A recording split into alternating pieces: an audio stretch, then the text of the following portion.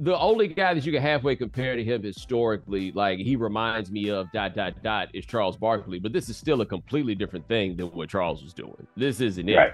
And so I just remain blown away that people ever had any question about the fact that if this dude was healthy, it was going to be cancel Christmas. And it is cancel Christmas right before our eyes just about every night.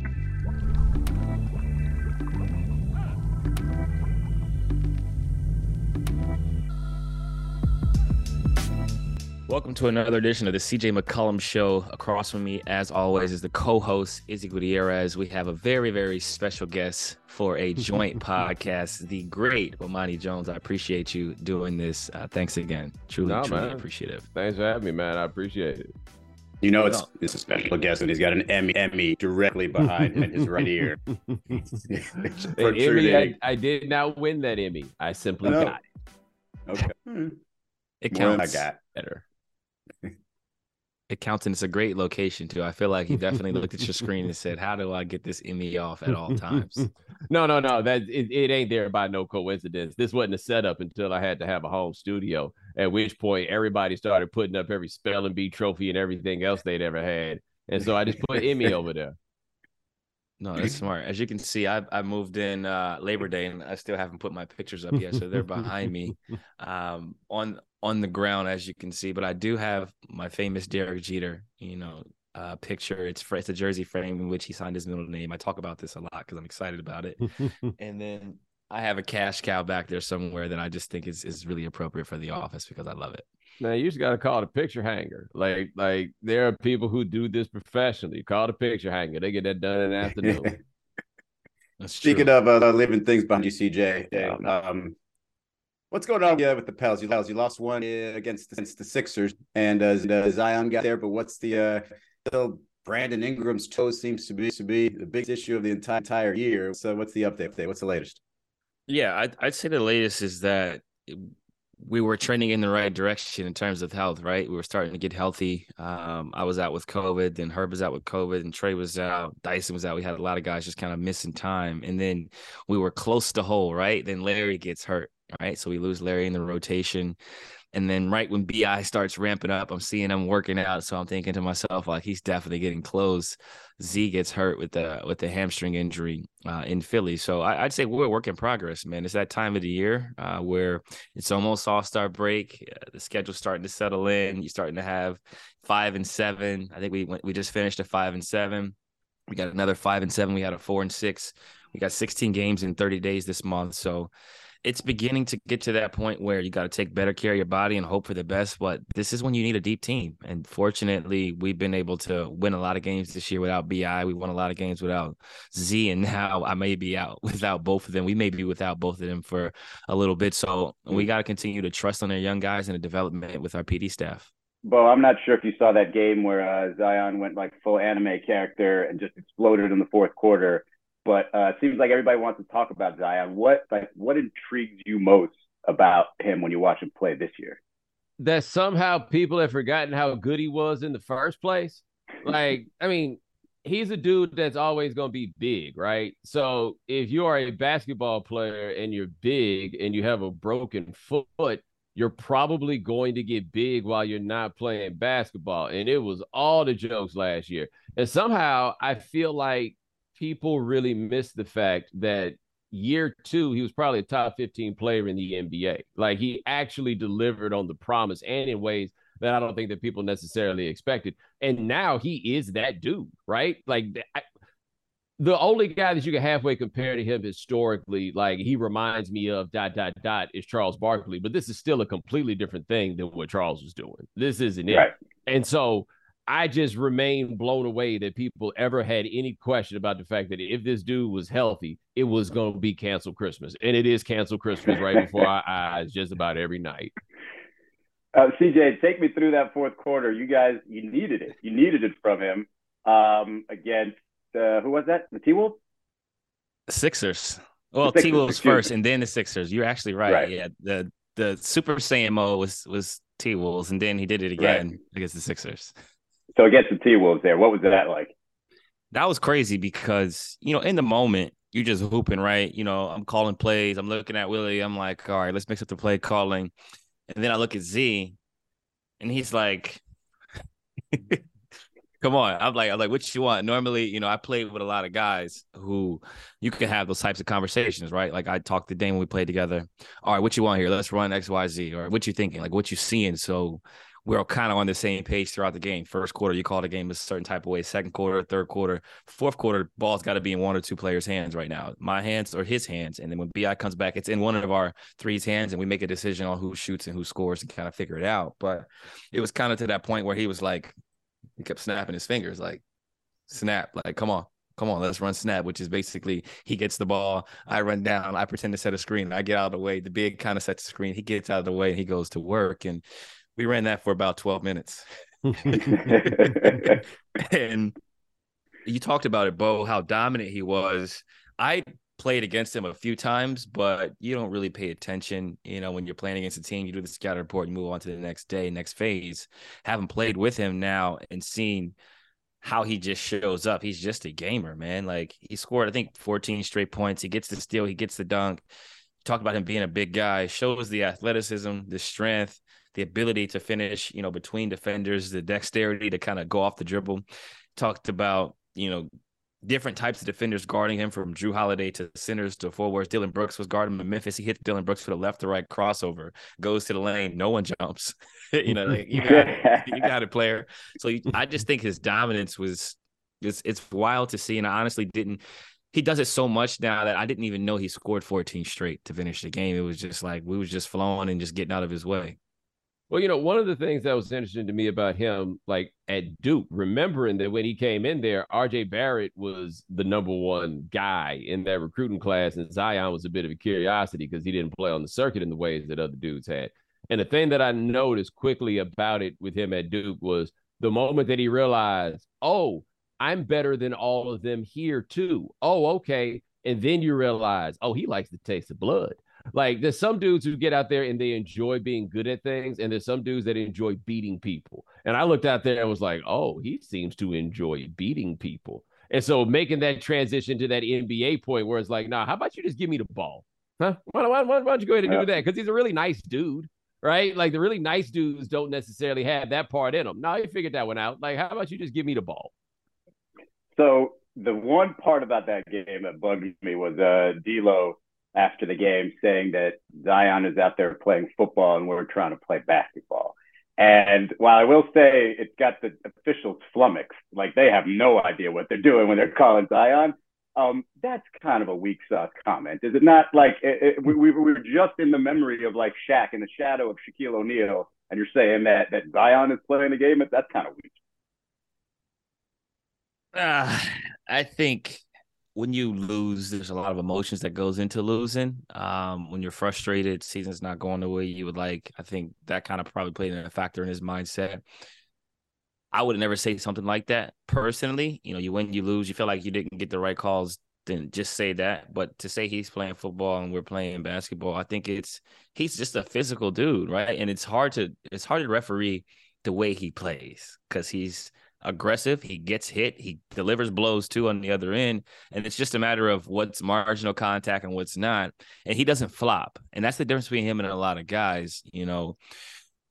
I played against guys who get to the free throw line 10 times because they're trying to get to the free throw line 10 times. He's just trying to finish. He's trying to finish through you, around you sometimes. He's just trying to get to that hoop any means necessary. He don't know how to throw his head back. He don't know how to grab your arms. He don't know how to do none of this stuff. You wouldn't believe it if he did. It's like, oh, no, that didn't affect you. Look at you. Right. So he's earning his fouls. And I'll just say this. When he gets fouled, like he probably was fouled 3 times before they called it because he's so strong. Now you just see it on the back end. No, but I mean, what dude was saying, and I could understand this in the situation. What he was basically saying is, man, what are we supposed to do? We got nothing for this. Like, what move are you supposed to make when the dude is stronger than everybody and quicker than just about everybody? Like, I think I said about Zion is he is his own pick and roll. Like, once he gets that shoulder by you just a little bit, what are you doing? There's no option that you have. What you going to do? Move them off the spot? If you're capable of moving them off the spot, you're probably not quick enough to guard them. And so all of it really does come down to he's just that big, but they don't make big dudes that quick, right? Like, it's not that he's playing football. it's a football player out here playing basketball. Yeah, and I just don't know what the answer is for it. Because, like, you want to take it, like, if you're a defender, you're trying to take a hit in the chest, and you feel like you do, but it wasn't Zion's chest. It was like Zion's shoulder because he's just so wide. So it's just like they're confused. And, I mean, I think eventually they'll figure it out a little bit that maybe just, don't try to take a charge in front of him. But, DJ, we talked before at the beginning of the season early in the season on how all the scoring was so high, and there was like 7 or 8 players scoring 30 plus, and we're all like, relax, it'll all settle down. But wow, like, you forgot some scoring outbursts. Now you had Dirk with the 60-20-10 triple-double. And did you call him Dirk? Did you call him Dirk? I just said Dirk, didn't I? I just called him Dirk. Luka with the 60-20. I had the statue in my mind. And you had in Cleveland 71 from Donovan Mitchell. Like, sick. I don't even know which one to start with, but let's go with Donovan Mitchell there. Like, when you hear that, when you see that, and the way he scored that, it was overtime, whatever. What do you think? Like, I know first thing I think of Kobe, and I just think of, wow, when I heard that he had 81, I was like shocked, bonkers, and like stopped everything I was doing. And 71 is still just like, it shuts everything down. ESPN Tournament Challenge is here. And guess what? I'm doing my bracket right now. Making picks, predicting upsets, winning my bracket group, and leaving my old life as a part-time voice actor behind. Hey, you never know. And if I can do it while recording this awesome commercial, you can too. Anyone can bracket. Download the ESPN Tournament Challenge app to play the #1 bracket game. Presented by Capital One. ESPN Tournament Challenge is here. And guess what? I'm doing my bracket right now. Making picks, predicting upsets, winning my bracket group, and leaving my old life as a part-time voice actor behind. Hey, you never know. And if I can do it while recording this awesome commercial, you can too. Anyone can bracket. Download the ESPN Tournament Challenge app to play the #1 bracket game. Presented by Allstate. I was confused. I thought to myself, how the hell did he score that many points, right? Obviously, we're playing, a game as it's happening. Our game ends, we get back on the plane, we're flying back. And guys, just you checking scores, you checking, your league pass, seeing what game is close so you can watch on the plane. That's what I normally do. And I immediately went to the highlights because I thought to myself, I'm out here getting trapped and I play with Zion and Brandon Ingram. So why is he not getting trapped? I mean, where are the double coverages? Where are the denials? Like, my first thought was, how did he do this? And why didn't they double or triple him? Because 70 is crazy. And that's just a credit to his ability to score. I always go to the free throws first, right? Like, when a guy has a scoring outburst, like, how many free throws did he shoot? He shoots 25 free throws. He's efficient. Didn't hit a lot of threes. Was finishing around the basket. Didn't take a lot of shots. And then the crazy part about this stat line is the 11 assists, because normally you associate loud scoring outbursts like that with, I'm not passing to anybody. I'm shooting every ball. And he managed to get 11 assists with 8 rebounds, which is crazy. Like, this should be talked about more, to score 71 points in a game in which he misses 5 free throws, by the way. Like, no one's talking about that. He could have had 75 or 76 if he goes perfect from the line. But the efficiency in which he did it was impressive. And I think at this stage, I'm just numb to, like, everything. Like, you just expect crazy stuff to happen. Like, Luka's doing 60-point triple-doubles. And we're talking about it more now than we ever have before. But I do want to go on the record saying that James was doing stuff like this regularly, not 70s, but he was putting up 50. He'd have a week where he'd go 55, 54, 50 with triple-doubles. And we just didn't really even talk about it, discuss it.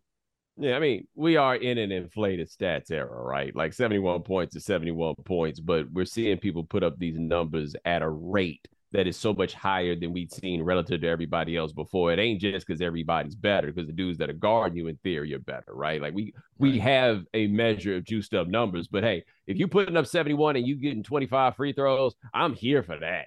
Right? Like, I am here for the dudes that are like, either you are going to stop, either I'm going to score or you are going to foul me. One way or another, I'm getting this bucket. And they needed them too. Like, I think that's part of what's interesting about seeing this with that Luka game and this one. This was an overtime game. That Luka game, they needed those buckets. That was an overtime game too, right? With the mad comeback at the end of the fourth quarter. Yep, same way with the tip in at the missed free throw. Purposely missed free throw and the tip in to tie it, yeah. Yeah, like the two super Kobe games, the 81 and the one that I actually think is more impressive. the 62 and 3/4 where the Mavericks only had 61. They were blowing their doors off in those games. Right. A lot of these big number games we're seeing, these are actually competitive games. I don't know what to make of that part. And so this is it's even probably worse for Billy Donovan when you say not only did they not trap, he had 55 after halftime, so it's not like he was on didn't have 55 before halftime, right? And then so you have to trap him, but they just played him the day before or the game. They had a home and home, and he didn't have a very good game, and he was like 5 for 16 or something. And so it's almost like Donovan caught them by surprise in that second half in the overtime, and the overtime was mostly just pull up threes at that point. He was just feeling it, but. Yeah, I still got that same feeling. It was a little bit different than the Devin Booker one because it was late in the season and game didn't seem to mean much and seemed like it was all he was doing. But the 11 assists, I think, is a great point because I think one of the points that was made after the game is like Donovan Mitchell could have come here and been like, hey, I'm free from Utah. Let me just go show out and whatever. And he just has shown this ability to not make like he's not bigger than the team, not bigger than the game. And yet he gets 11 assists with his 71 points. I think that says something about Donovan. I think he's probably better than even I thought he was going to be there. Oh, yeah. And by the way, can we send a shout out to DeMar DeRozan with his forgotten 44? Like, if there was ever a night for you to have 44 points and nobody care, it was that one right there for him. Can you remind me, Bo, of your sort of like opinion arc of Luka Doncic and like as his career has gone? Because I feel like I might be confusing it with another opinion that people place on you. But what are your normal thoughts there as his career has gone along on Luka? No, my thing with Luka had been not that like, oh, this guy isn't good. It's just you guys are getting out over your skis just a little bit about him, right? Like when he was younger, he wasn't as good as I thought that people were saying. Now he is every bit as good as people said he was 2 years ago, right? Like that's where I've gotten on it. My question about him, and I don't know how much of this is about him, about the organization or whatever, but there's only so much winning you're going to do using 38, 39% of the possessions, right? Like that's the question that I've got because he needs help. And part of that, to be fair to him, is Mark Cuban's done a bad job of building teams for the last 10 years, right? So I don't know how much of that is him, but I'm saying if I'm coming out and I need somewhere to play, I don't know if I want to go play next to the dude that's going to have the ball all the time and do every single thing with the ball. But he's playing much better defense at this point, and it has become kind of more acute and observable how badly they need him to take all of these shots and to do all of these things. But he is a one-man show in a way that we rarely see in the NBA, and it's wild impressive.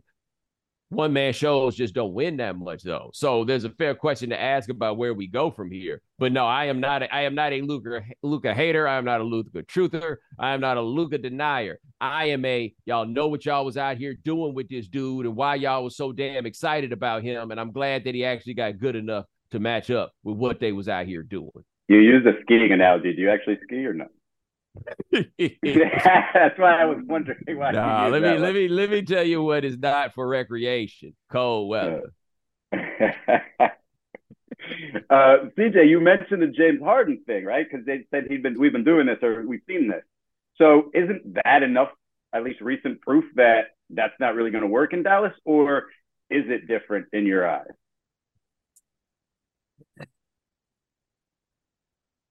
I think they're both outstanding players in their own right.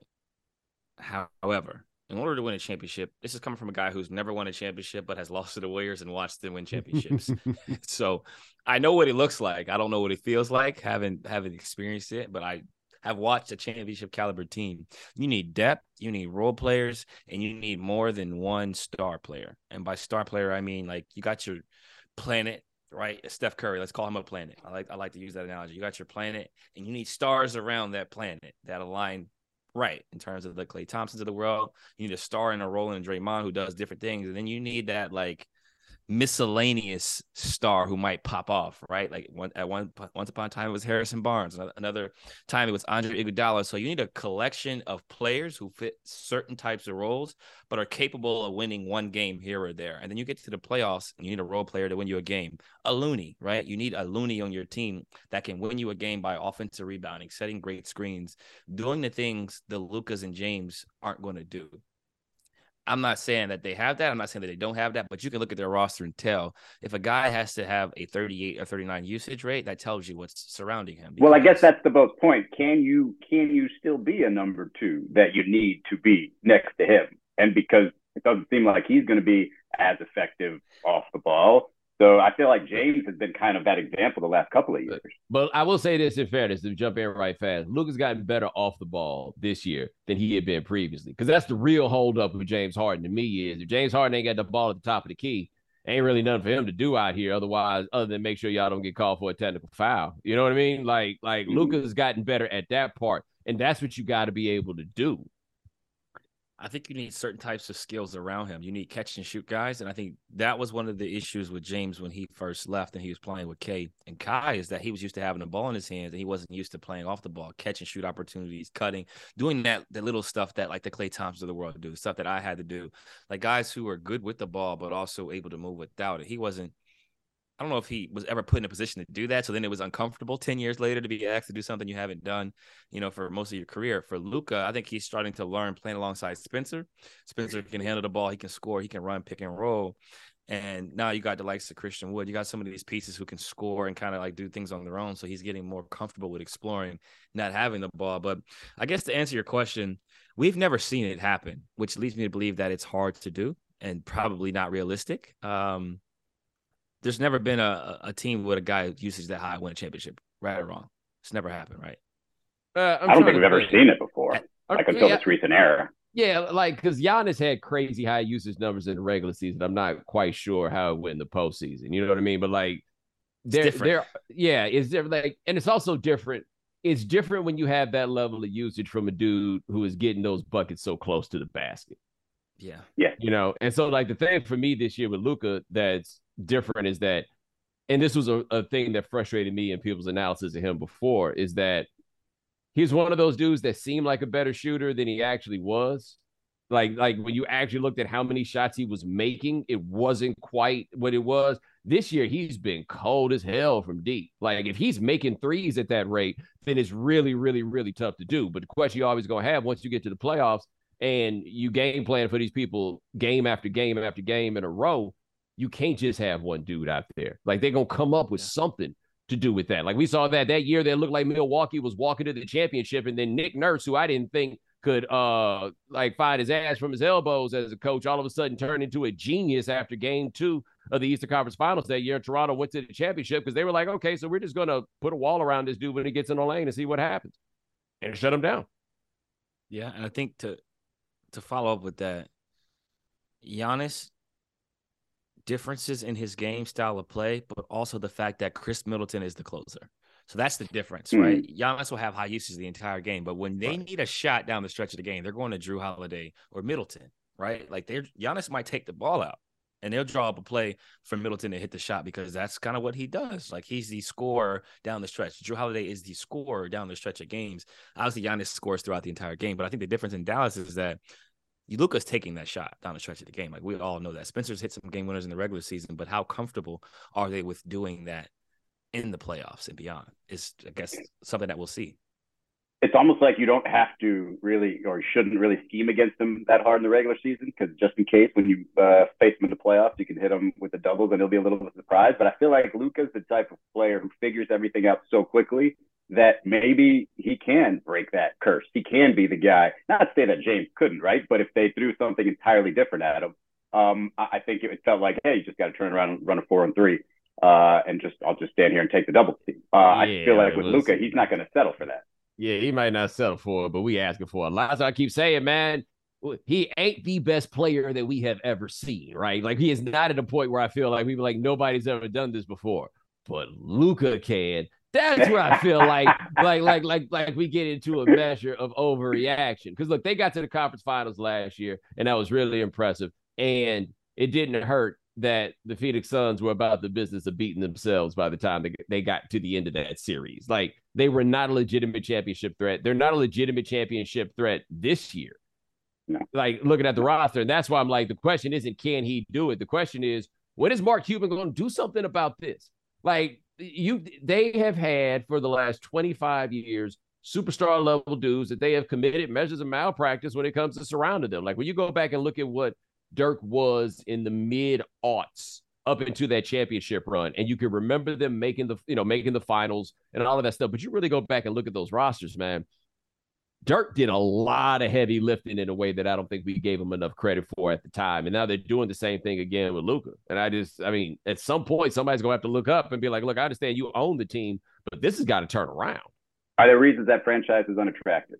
So I can't think of any. Like, people have fun in Dallas. You ain't got to pay no state income tax. The only thing that I would think makes that unattractive would be who's in charge. And I don't have any like direct evidence of that.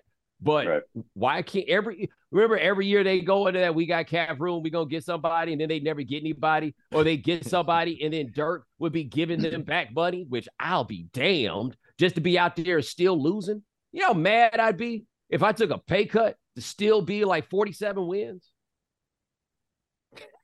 Almost good. I mean, enough. Probably this bad.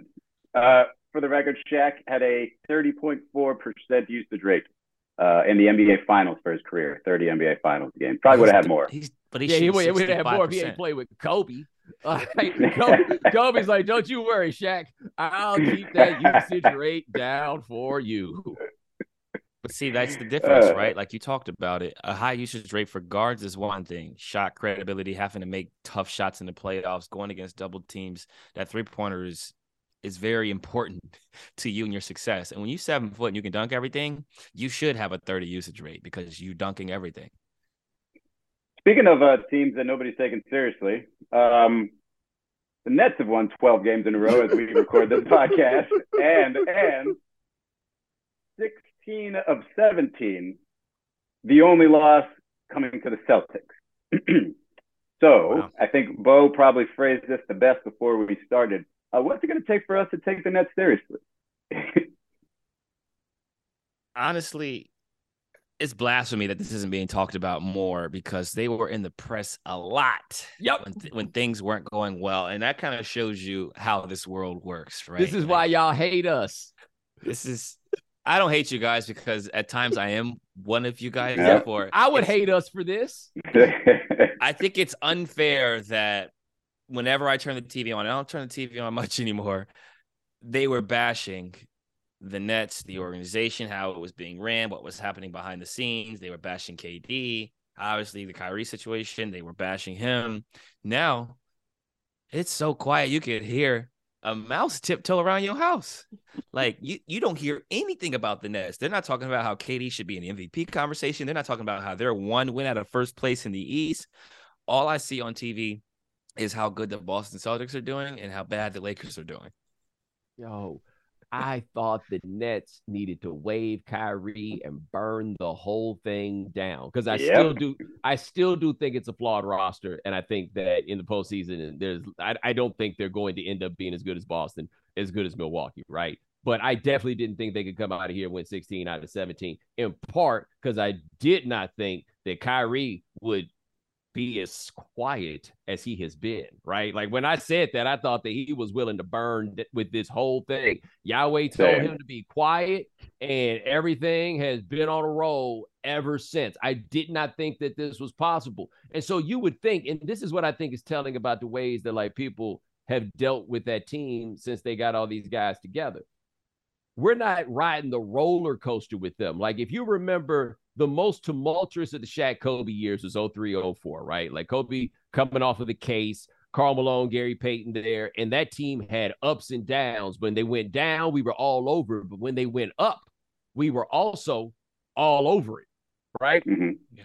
We ain't done nothing with the up on this. They did the up, and we're like, who, football? Right? We broke away from football season to try to get Kyrie up out the paint and everything that we did. So it's not even that excuse anymore. We've just decided that team only rates if they are creating controversy. Like this would terrify me if I was running the league, because if these guys can win 16 out of 17 and that's not a lead story, what in the world has happened to the way that I don't want to say casual fan, but the non-diehard NBA fan is consuming this? Because that's really impressive what they're doing. I have a couple of theories as to why, and other than I'm not really taking blame off of whatever we want to call it, the media or whatever, for their coverage, but One of the things is they don't want to sort of praise Kyrie too soon, I think, is probably part of the reason. Whether that's fair or not, I think that's part of the reason. I also think that just with this team, we've seen inconsistency. We've seen them really high. And when they first got together, we rode those highs with them. We were like, hey, look at these guys. They might be able to win it all without defense. And then, it crashed, and now we're seeing the offseason, and now, hey, they're sort of teasing us. And this is crazy, just a tease, which is this win streak that they've got going with this possibilities when, you said it, I think it's a flawed roster too. I think Nick Claxton had made huge leaps defensively.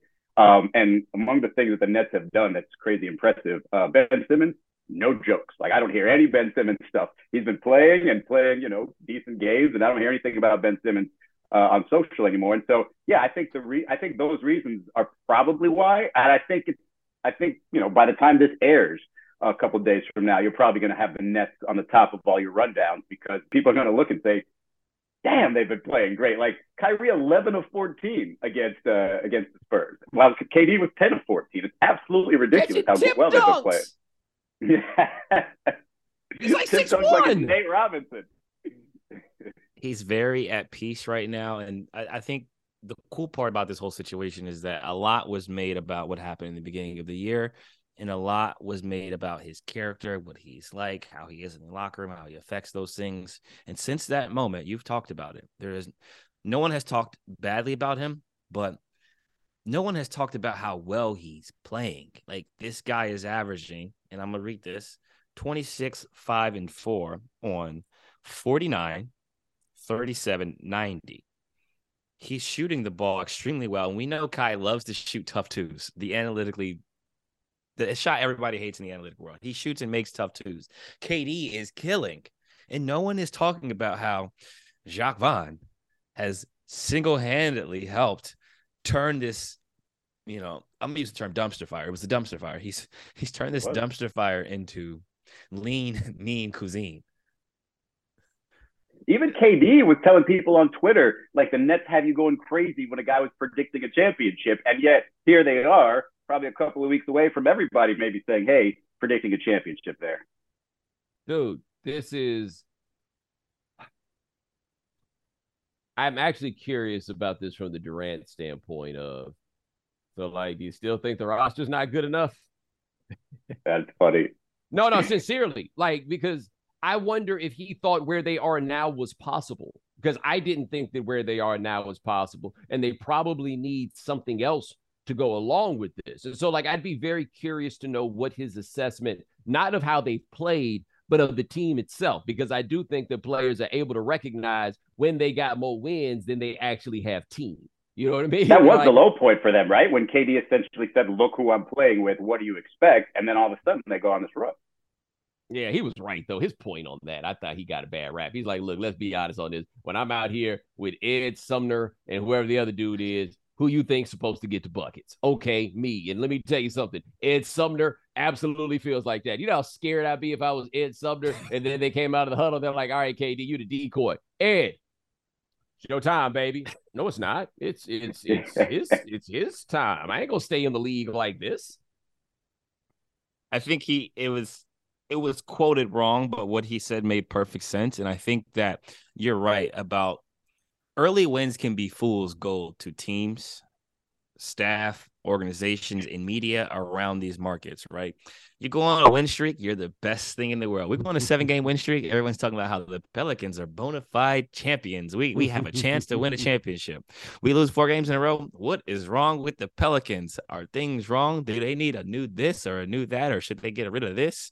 So it's a what have you done for me lately league. But I think these wins, as you said before, they're playing well. Things are going well. They're defending at a high level. Guys are playing super efficient basketball. But in order to win a championship, you have to be able to sustain a certain level of play and avoid certain matchups. And we haven't talked about that in the playoffs. Like, things are going well. They haven't lost since they played Boston. Who are they going to play in the playoffs? Boston or Milwaukee, most likely in the first or second round, depending on seeding. If one of them is a 4 seed, they're going to run to them early. Not to mention, they got a guy who's averaging 33 points a game in Philly who can't wait to get his hands on the centers on some of these teams that he's seen. Man, let me tell you, there's not a single person in the borough of Brooklyn with any hope of doing anything with Joel Embiid. Not a single one. Like Nick Claxton, my brother talks about this all the time. There's big man, but there's tall man. He is tall man. He is a tall person who does things close to the basket, but he is not a big man. Like after I had my growth spurt, I'd be going out there playing basketball. Now I'm in the like 6'3.5" range in that zone, and it would be nothing worse. They picking teams, and then it gets to the end, and somebody's like, "All right, big man." You serious? You expect me? Yeah, because now you expect me to guard that big person just because I am tall. I cannot, and that's Nick Claxton at the prospect of guarding Joel Embiid. I just want to add one thing here. I actually made this point. You guys said they're not losing anytime soon. They come to New Orleans this week. Just want to put that on your radar. I just want to say, damn it, I didn't look far enough in the schedule. I really only looked at one more Bulls game. Just want to throw that. Just positive affirmation. Well, that's gonna be sprinkle that in there. A great game. Game sold out, as you can imagine. What was you hit 11 threes? Is that a home game? Yeah, home game against the big man who most people fear, Joel Embiid. And what was I love it. You said against the big man that most people fear, like they weren't 3-pointers. Like Joel Embiid was running out from the paint every single one of them. Yeah, no, I made the threes because he was in the paint. I'm not going in there with that tree. You talked about it. There's big man, there's small man, and to the rest of the world, I'm good height, good size. You know what I'm saying? But in these basketball games, I don't really go into paint very often unless I have to. Man, I saw Embiid. I went to a playoff game in Brooklyn. They were playing the Sixers. I guess this is, I can't remember what year, 18, 19, one of the two. It must have been 18. And Embiid missed game 3 because he was sick. And then Simmons went out there and killed it. And then suddenly Joel felt a whole lot better. He was still clearly not feeling well. But he was like a vortex in the paint. Like, even with not being able to get anything buckets, he puts on weight fast when he can't be active. All right. It was terrifying, like what it meant when he was out there. Guys, you're not scoring anywhere near here. Nobody's coming anywhere close to here when he is out there. It is amazing to watch. He's been great. I thought early on that he was, at least for a second there with James, that he was sort of backing off a little bit and just being like, maybe I'm not going to go for this MVP. I'm just going to try to fit into this offense. And then he just started having his scoring outbursts. And I just think they found some sort of a comfort level, maybe with him, with James out a little bit, and with James back. I still don't know. Like, I don't even know why, first of all, that story with James leaked about him possibly going to Houston next year again. Doesn't really make any sense to me because they haven't really tapped out their full potential there. But I don't know if Bo, if you think that's higher than it was last year, the Sixers, because I feel like it's pretty much the same. That's the thing. I feel like nothing's been different the whole run that they've been there. They've been pretty good. Even that year they had the best record in the East. They've been pretty good the whole time. The mistake I felt like they made early in the season was you can't build your offense around your second best player.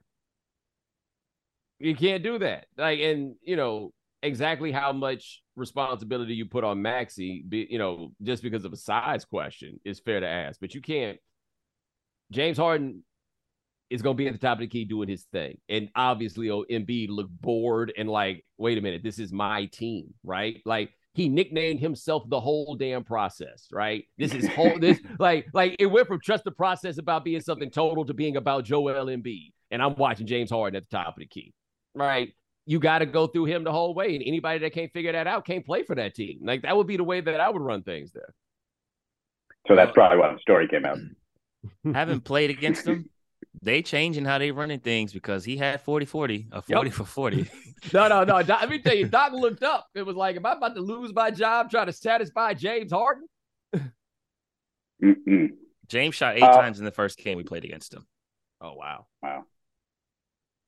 Yep. I mean, that seems to be somebody who's figured that part out, that he's not going to be the guy there. I was looking at these moving conferences real quick. The last 2 Western Conference finalists and sort of the odd years that they're having. Phoenix is in an odd spot now with Devin's injury and Chris Paul in and out, and the team for sale and like what are they going to do around trade deadline. And then you've got the Warriors, who, I mean, talk about a team that looked down and out not too long ago, like all of a sudden on this ride again. And Klay Thompson looks like he wasn't injured. I don't know which one of those is more interesting to you. But I feel like the Warriors stuff, I feel like if Steph comes back, they could continue to or become, that team again. The Suns, I feel like they're kind of in a rut right now. Like I'm not sure where they go, and they might have just sort of seen the ceiling from that backcourt already. Their window closed. Yeah, window closed. That window closed last year. They had a real short window because of Chris's age, right? Like if you are going to have Chris Paul out there and he is the thing that makes you a legitimate title contender, is going to be dependent on how long he can play at that level. And I just don't know if physically he can get there. And you look at some of his numbers, like where the numbers fall are in those ways that worry you, like free throw shooting. Like that to me is the sign when you start looking at it being like, oh, this ain't going like it used to. That's like the putter for a golfer. Like that's where it starts to go. It's like I think they're done. The Warriors, man, I ain't got no idea what to make of the Warriors. And part of why I don't know what to make of the Warriors is they're so bad on the road. But for some reason this year, everybody's bad on the road. Like very few teams. Like I'm looking at it right now in the West. Every team in the West is 500 or worse on the road. Only 2 teams are at 500 on the road. And the Warriors are 3-16 on the road and 17-2 at home, which is not what you expect from a team with a championship pedigree. Like, I just don't have any understanding why it is that everybody in the league is so bad this year on the road. There's 3 teams with winning road records in the entire league. It's Boston, Brooklyn, and the Knicks. So if you live in the Northeast, you really like to get away, apparently.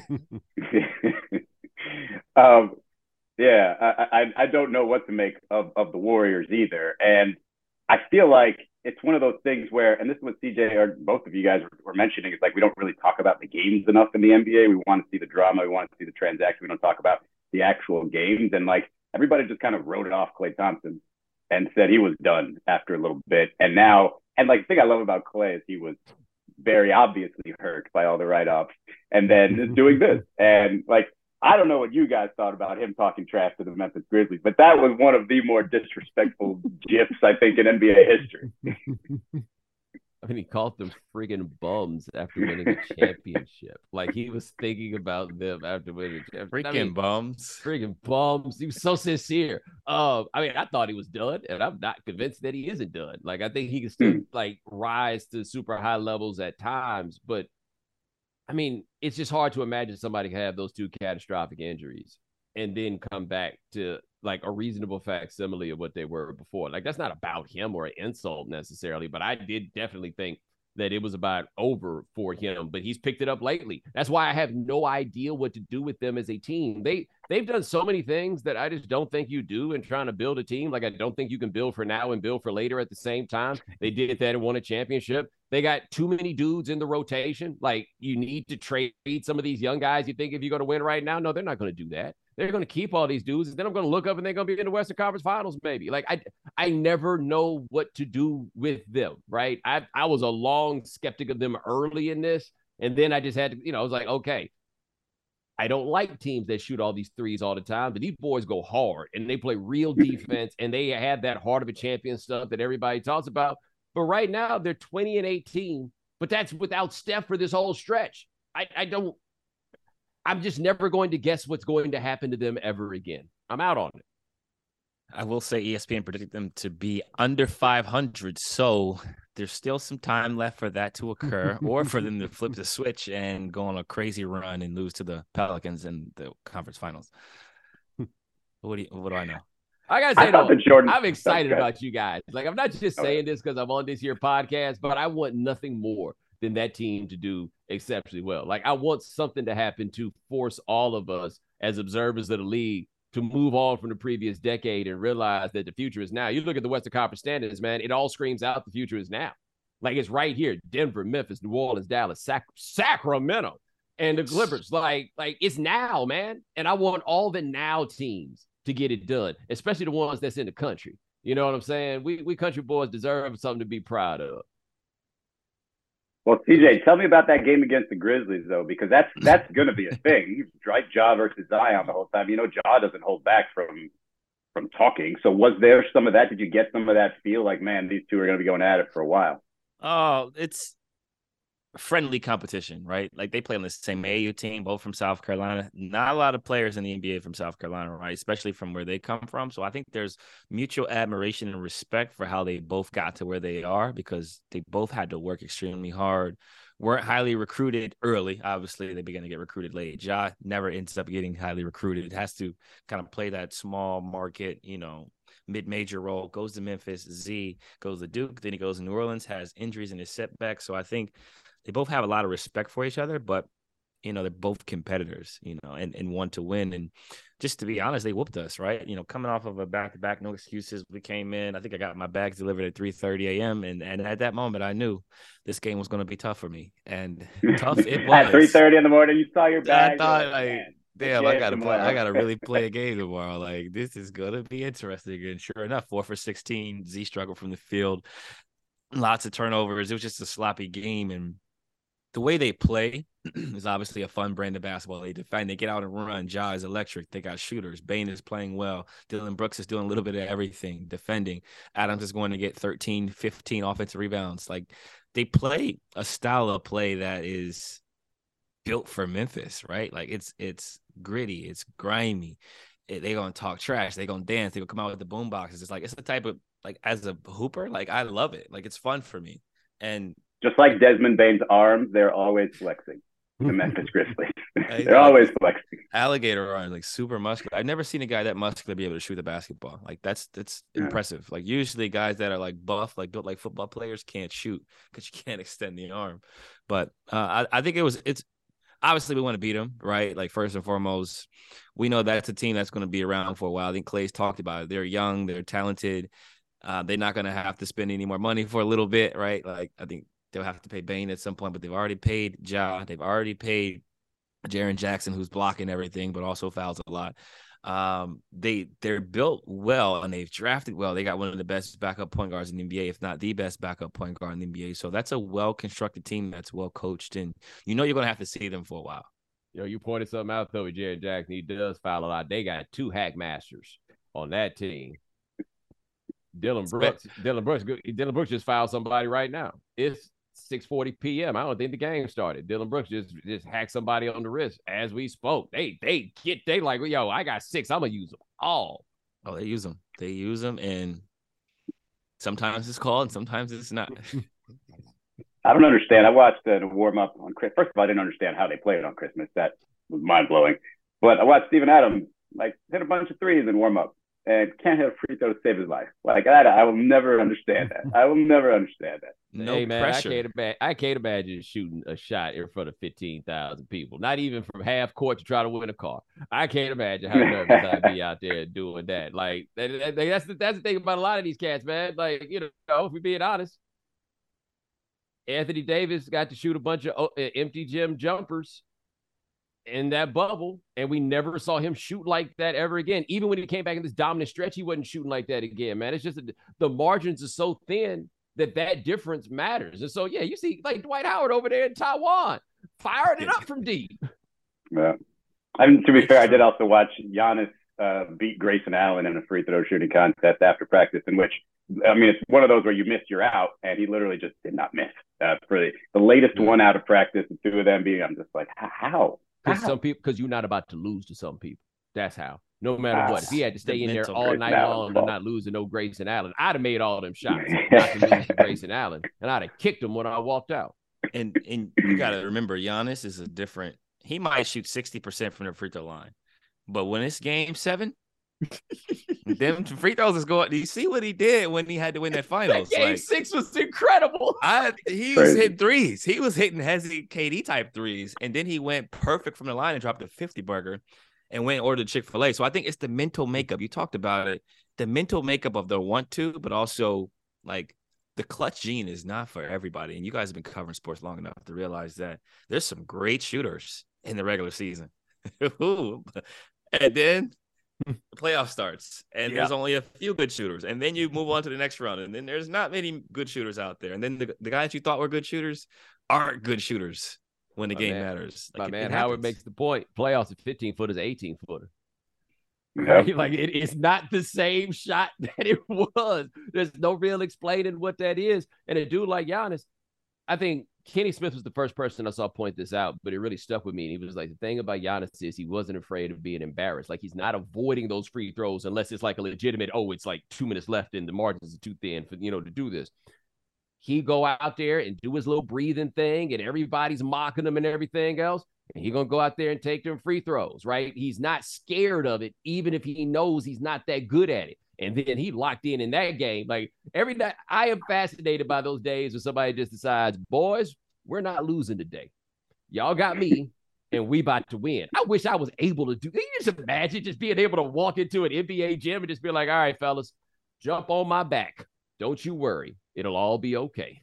I know. I like the people that guys who do that at the playground. So sometimes they get mad if they don't pass the ball, but like that, I'm just envious. And like, you just take over, and everybody's here like trying to stop you, and nobody can stop you. But a little crazy. Bo, I don't know if there's anything. CJ and I tend to complain about the officials a lot. Is there anything else in the league this year that has you interested before we step out of here? I don't know if I got another like league thing. I think we kind of went through like about all the league. I am, by the way, fascinated by how the Atlanta Hawks had 2 good months and have been the Atlanta Hawks every time around that. And they talking about Trae Young got Nate McMillan wanting to retire allegedly. I don't understand that there can almost never be sustained success in that organization. It's Atlanta. It's Atlanta. It's not simply about the organization. Outside of the Braves at various points, that city, for whatever reason, just is not conducive to winning. But hey, man, they made a decision to give a lot of power to a little bitty guard who shoots a lot of really far threes and doesn't make as many of them as you think, but is also a dude that when it comes down to it and you need a bucket, he's one of those guys that can go do it. And I don't know what you're supposed to do at that point with them. Like, it looked so promising 2 years ago, and now it look like the Hawks. Like, John Collins, man, I'd hate to be that dude. Why would you hate to be John Collins? I'd hate to be John Collins because you're not going to make me think John Collins can't be better than what this is right now. And it's just perpetually in a, they should probably trade him. He kind of wants to be traded, but he ain't going nowhere. He's just like, they're mediocre. He's not going anywhere. And you're not going to make me believe that he just got worse than he was 2 years ago. I very much feel bad for John Collins. That's why I asked you, because I think he's one of the, I enjoyed talking to him very much. I think after he got that deal a couple of years ago, he thought he was going to be more leadership role and take over, more of like a 1A type 1B type of guy. And it's just like, nope, he's just kind of there. And we're not really seeing him flourish, really. All right. So apparently what Bo wanted to do was take out on the way out. Just like he gave Anthony Davis a little bit ago. We'll ascribe that to CJ not wanting to be critical of another little guard in the name of solidarity. Scratch my head, man. Yeah, I know, man. That's why the Hawks can turn things around, man. Yeah, that's what I'm doing the work for. You know what? I give you an easy segue out of this. Game Theory, HBO Max, Season 2, January 20th. Come join the party. January 20th, HBO. That's dope. So how has that been going, Bo? It's been like dream come true type of stuff, right? Yeah, dream job. It's been fantastic. It's one of those situations where in my career, I kind of got some like understanding and parallels to like watching athletes in like growth positions. And sometimes it's your time where you're like, yo, I probably need to have my own team, right? Like, I need to be the guy somewhere. And I didn't realize before that I was in that place. And then I got started doing this, and I was like, oh, no, this is where I'm supposed to be right now. Not even from an ego standpoint, but just from like where my work has gotten. So no, man, it's been fantastic to be able to do this, man. They sent a car to take me to work every day. You know what I'm saying? Like, I'm loving it, man. I'm really looking forward to getting out there. Well, more people need to hear what you have to say and how you explain things, seemingly so intricately, but so simply at the same time. Like, it's just, you really obviously don't need to hear from me, but great at this. So keep it up, man. And every time I get that text that you tell me that, hey, by the way, Walker Kessler is actually a really good college player, I'm like, damn it, do you know everything?